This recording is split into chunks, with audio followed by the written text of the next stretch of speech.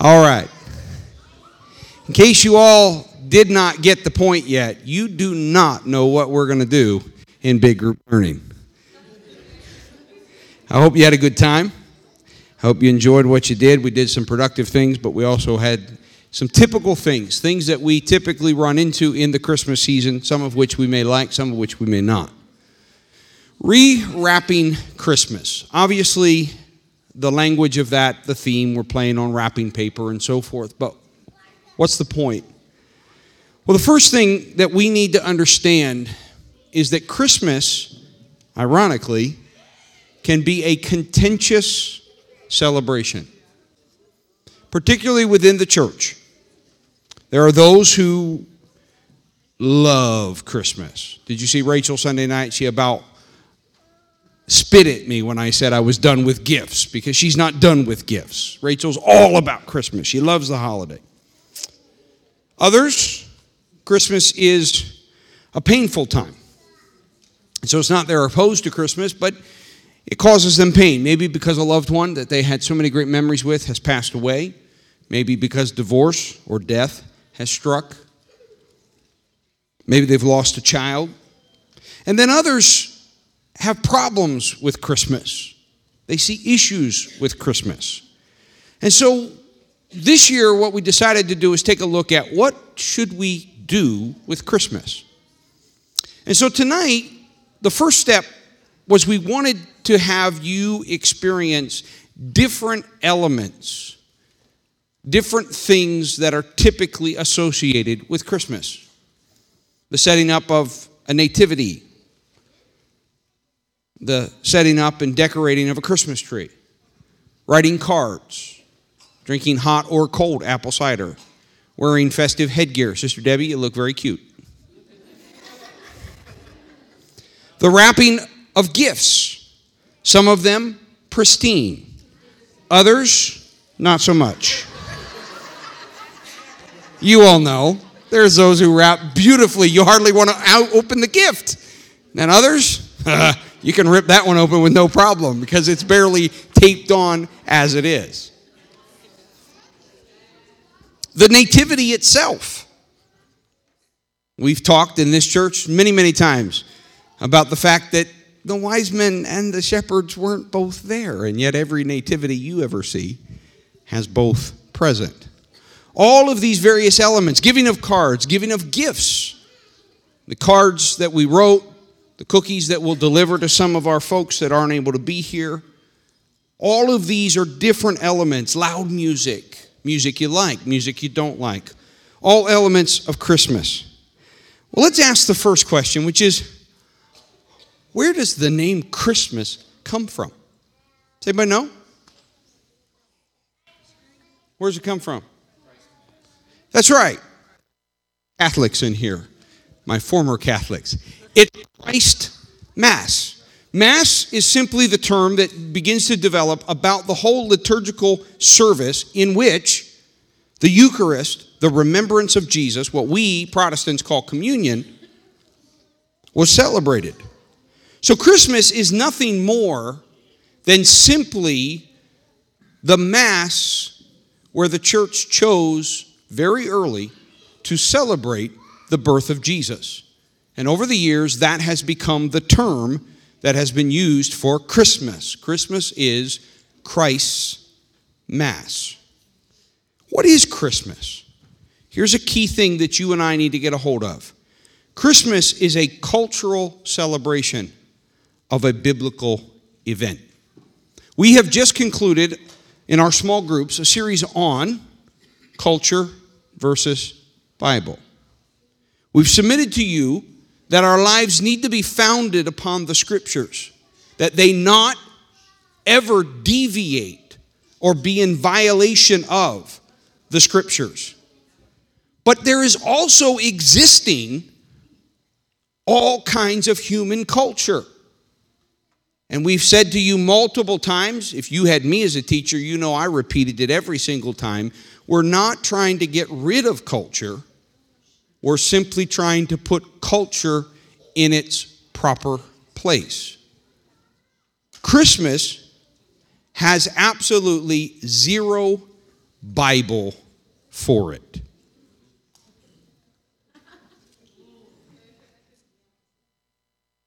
But it celebrates an event that is the center of the biblical story. God born a human. So it is an amazing intersection, collision and cooperation between that which is biblical and that which is cultural. Now here's the challenge for us all. We don't even know when Jesus was born. We don't know what year he was born.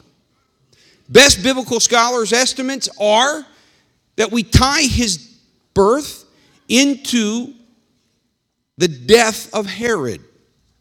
We know from the story, you heard it Sunday morning from Pastor Desi, that Herod the Great was still alive. We know by very firm Roman records that Herod dies in 4 before the Common Era. So Jesus had to have been born before that. But there's a little problem. Our whole timeline is set up that supposedly Jesus is born at 0. At the turn before Christ and after Christ. So guess what? I got news for you. It's really funny. Jesus was born before he was supposed to be. Not really. We just counted wrong. Whoever set our calendars back in the day, they counted wrong. They made a mistake with regard to, they did it based on their information. We don't even know what year he was born specifically. I can tell you it was before 4 of the Common Era, but that's all, or before 4 of before the Common Era. So I can't even tell you what year he was born. And then other folks will say, well, not only don't you know the year, which by the way, I think the reason we don't know the year is because if we knew the year, we'd know when he's coming back. And Jesus doesn't want us to know when he's coming back. He says, I'm coming as a thief in the night, watch and be ready. But that's another topic for another time. We don't even know what day he was born. We don't know when he was born. And so a lot of folks will say, well, this Christmas thing's all messed up. Number one, we don't even know when he was born, but that's not so much. We're just birthday. But we don't even know when he was born, and there's a problem with when this is celebrated. In ancient Rome, December 25th marked what is known as the winter solstice, which is the beginning of days turning out of winter and the days getting longer. Okay? The winter solstice. And so a week earlier, the pagans would celebrate a holiday called Saturnalia. And in fact, December 25th itself was deemed the birthday of the sun god Mithras. So lots of detractors want to look at Christmas and go, you are engaging in a pagan practice. By celebrating Christmas, you're engaging in a pagan practice. Now here's the problem. When they say that, I humbly submit they don't understand their history.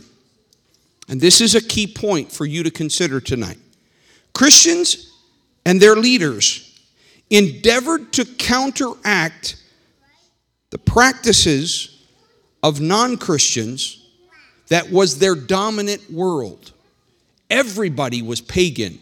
If you weren't, you were the rarity. So they lived in a world in which everybody went to Saturnalia. Everybody was partying. So what were the Christians to do? And so the Christian leaders endeavored to counteract this practice by providing at the same time as Saturnalia is occurring, at the same time that they're celebrating the birthday of Mithras, they gave them a festival to celebrate Jesus.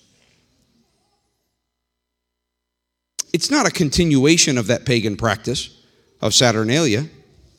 It's a unique Christian observance of the birth of Jesus. You can find over and over, and I will not bore you tonight because I do not have enough time. I would bore you if I had enough time. But I don't have enough time, so I won't bore you. Thank you, Santa. Now be quiet. Santa does not speak in church. Early Christians have a well-researched practice of taking over pagan festivals, pagan practices, and, I'm going to give you a big word, redefining recontextualizing them. Now, all of you that are sitting there going, what in heaven's name are you talking about? Let me give you a definition. To recontextualize something means to place or consider whatever it is in a new or a different context. In other words, the cultural event of Christmas, celebrating Christ's Mass, remembering his birth, happens on December 25th because the early Christians, wait for it, rewrapped Christmas. They rewrapped it. They put it in a different context. They took that day where everybody's out celebrating the sun god, and they said, nah, we're not going to do that. We're going to celebrate the true God. We're going to celebrate the only God. And what's his name? Absolutely. So the Christians are known for this. And again, I'm really tempted right now. I have books I could show you. I have pictures I could show you. I can wig you out. But the Christians do this all over the place. Now, I'm a little bothered by it, honestly. I look at them and go, you guys are crazy. But they had no problem taking practices and putting new meaning to it. They just rip it off the pagans. And of course, by the time we get to Emperor Constantine, who becomes the first Christian emperor, it then ceases to be a ripoff and it becomes official, the policy of the empire. So by 325 or a little bit before, it becomes official. But even before that, Christians are doing this. Why? Because they're living in a pagan society and they're trying to exist but not participate in the paganism. What about Christmas trees? Christmas trees are wrong, right? You guessed it. Christmas trees were a Germanic pagan practice of worshiping trees that when Christian missionaries showed up in Germania, they recontextualized or they rewrapped it. They took the tree. First step is they cut it down. Well, that wigged out the Germans because they thought that was literally a god. So by cutting down the tree, they showed that they were more powerful than the tree. Then they turned around and says, now take this symbol that used to be the God you served and use it to remember and celebrate the true God, namely Jesus. No, Jeremiah 10, verses 1 through 8, is not about Christmas trees. I'm sorry if anybody ever taught you that. It is not. The only presence of trees in that passage is to talk about the tree from which they make an idol. They're not talking about Christmas trees. Christmas trees didn't exist in Jeremiah's time because Christ had not yet been born. What's the difference between decorating your house with an evergreen or decorating your house with fresh flowers or potted plants? Anybody have plants in your house? Anybody ever have flowers on a special day?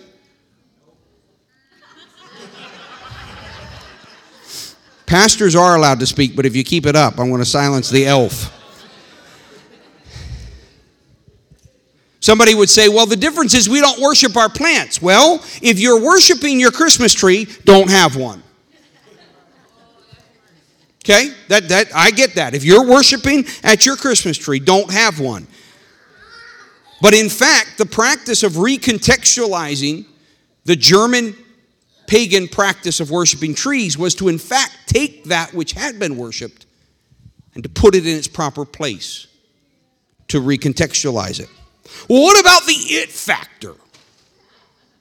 Y'all know what I'm talking about, right? If you were here Sunday morning, you heard me talk. The it factor, the commercialization, all the money. It's obscene what Christmas has become. We're going to have nothing to do with it. What? You mean that culture has become involved in a cultural celebration? You mean a culture that's dominated by the almighty dollar has turned Christmas into a commercial enterprise? Shocking. So when our society around us takes things and because they're broken, abuses them, is our only option to abstain? Or can we rewrap it? Can we take it back? Can we refuse to bend to the wrong practice? See, there's a slippery slope that goes on here. Because if you're going to have absolutely nothing to do with things that had any time in history to do with that which is wrong, well, you're going to have to get rid of birthday parties, but we don't do that just because a lot of birthday parties are drinking. We don't discard the Bible because cults misuse it.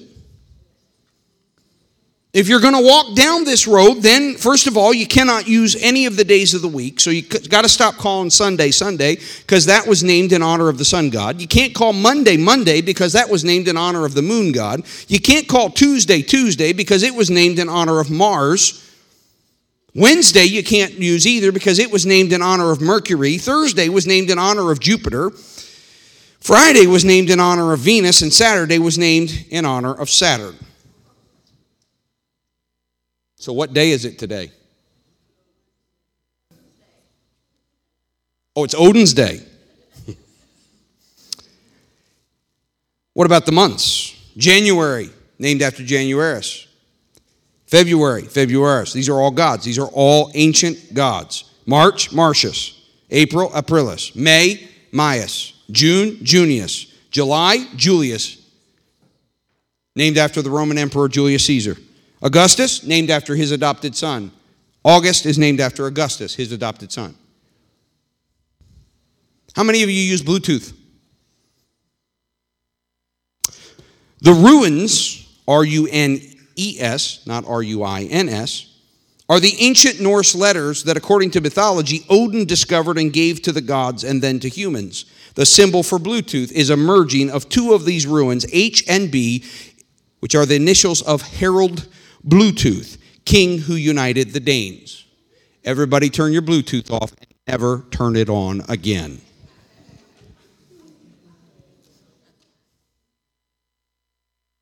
Birthdays, candles on cakes, flowers at funerals and weddings, embalming, wedding rings, anniversary gifts, groves of trees. My mother's convinced my father worships trees. He wouldn't cut any of them down. He loves his trees. We even say that. He loves his trees. See, there's a slippery slope here. If the only option we have is to attack and abstain from something that has been or is being misused, we're not being consistent. So why do we go after Christmas and not all the other things? The early Christians provide us an alternative. They tell us that instead, why don't we engage in the practice of rewrapping, of recontextualizing? So the point of tonight has been, A, to see how perhaps the activities, typical things that you and I associate, maybe from our past when we were ungodly, maybe from our present when we are more godly, to look at them and ask a simple question. And the simple question is this: did we sin tonight?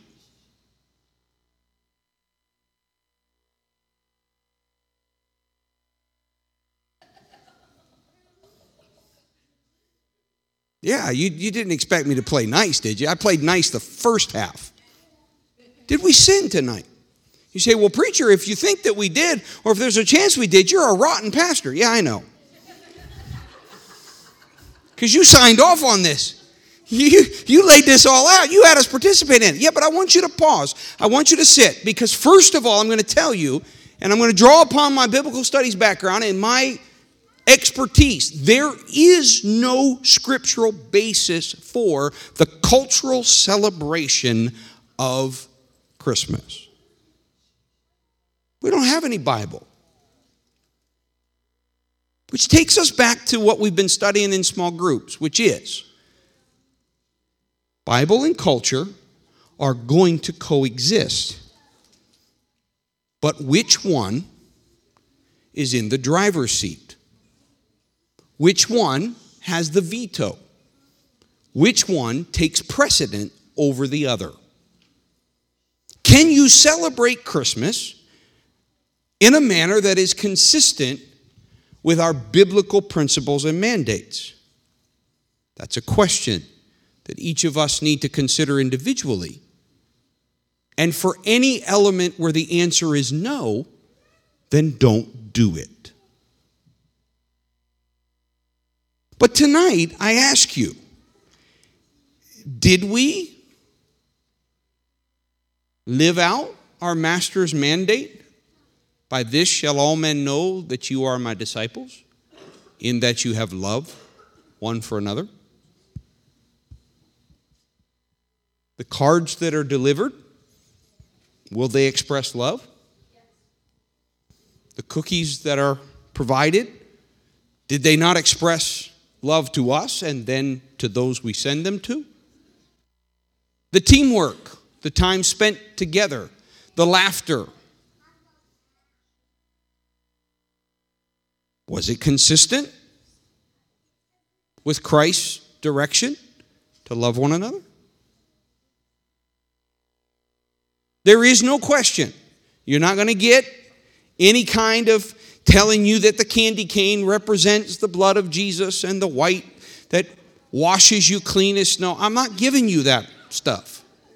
Okay? I'm not feeding you that. I got no Bible for the cultural celebration of Christmas. I didn't spend time tonight talking to you, but if you don't know the story, go do a little research on Santa Claus. Santa Claus goes back to a Christian saint. Now, has it become commercialized? Oh, you bet your bippy it has. But should we really be so shocked that our culture affects a cultural celebration of a biblical event? What else do we do when we run into our culture impacting and causing us to do things that are not consistent with the Bible? Don't we push back against that culture? Don't we look at that culture and go, you know what, I'm not going to act that way. I'm not going to look at it that way. Do we not contextualize or recontextualize? Do we not rewrap things? Do we not push back against that culture and say, no, there's a better way to do that?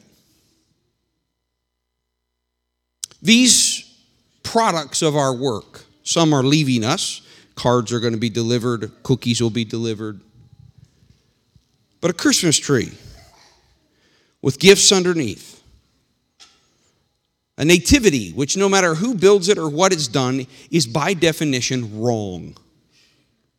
It's not ever biblically accurate. Sorry to ruin your Christmas, but no nativity you ever see is biblically accurate because you need all the elements of the nativity, right? You need Mary and Joseph and the baby. You need them in a manger, but we don't even know if it was a manger he was put in. You need the shepherds and the sheep, and we always have a cow and a donkey, but we don't know that there was a cow and a donkey. We don't know that the shepherds brought the sheep into the town of Bethlehem. In fact, I have a sneaky suspicion they didn't. Poor Lewis got left out there with all the sheep while the rest of the old guys went in and saw Jesus. You already heard Sunday that the wise men came later where they had found a house. And Jesus could have been a child close to the age of 2. No nativity is ever going to be accurate. There's no way for it to be accurate. But is it possible for us to use a cultural expression to celebrate something that is very biblical? Gifts. Oh, gifts. They do predate our modern era. They do predate the almighty dollar and the marketers trying to get you to spend more money than you should at Christmas time. But gifts. How do we fix that? Well, you know our attempt here. We make sure Jesus gets the biggest and the best gift.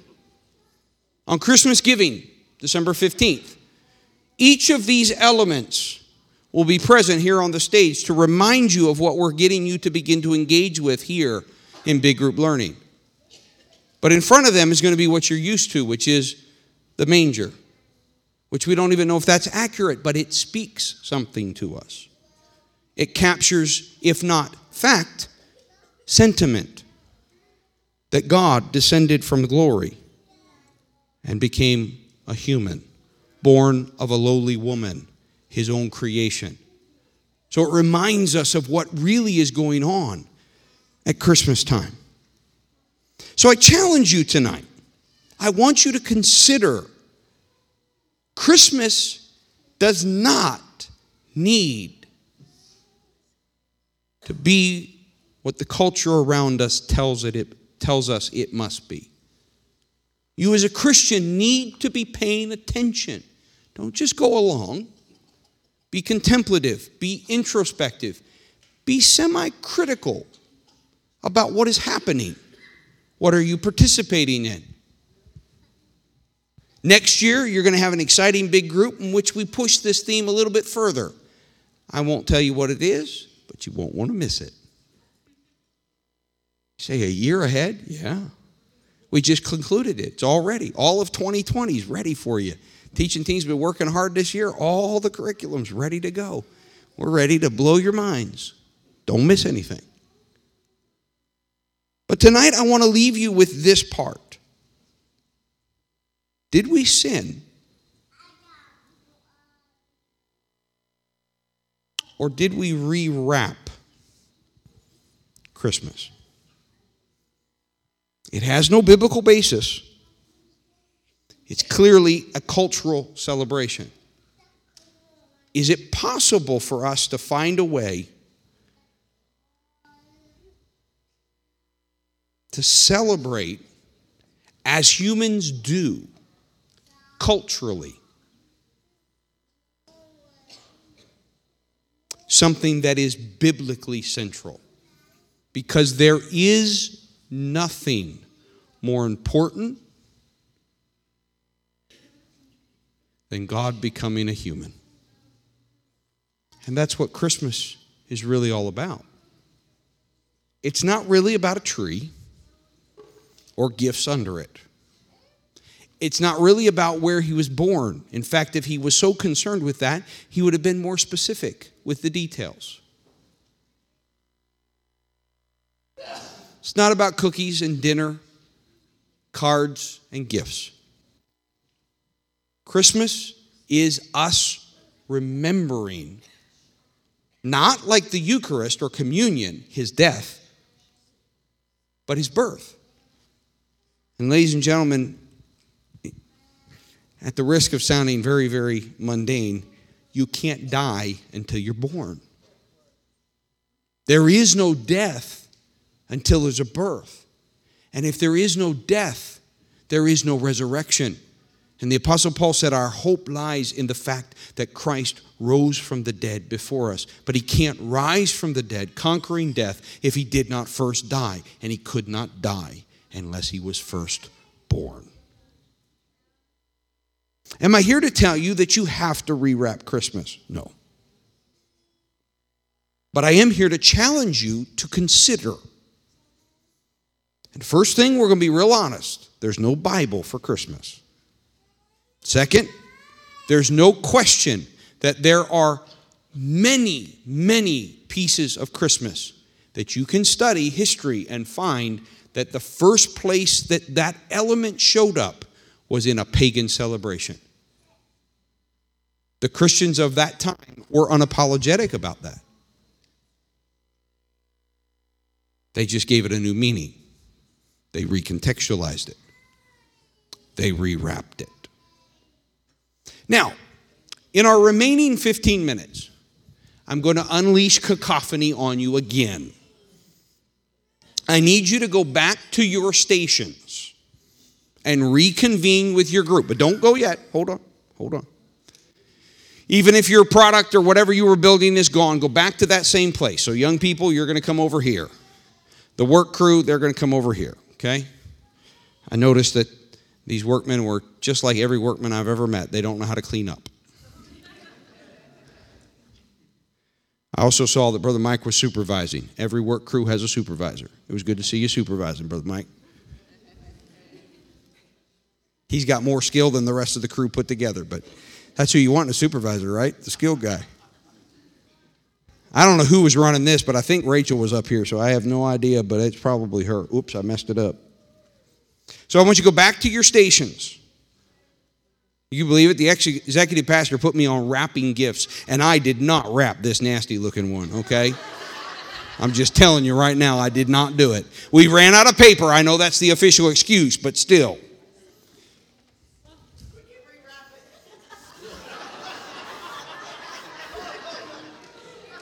We might need to. Looks pretty nasty. Go back to your stations, and here's the question that I want you to begin discussing.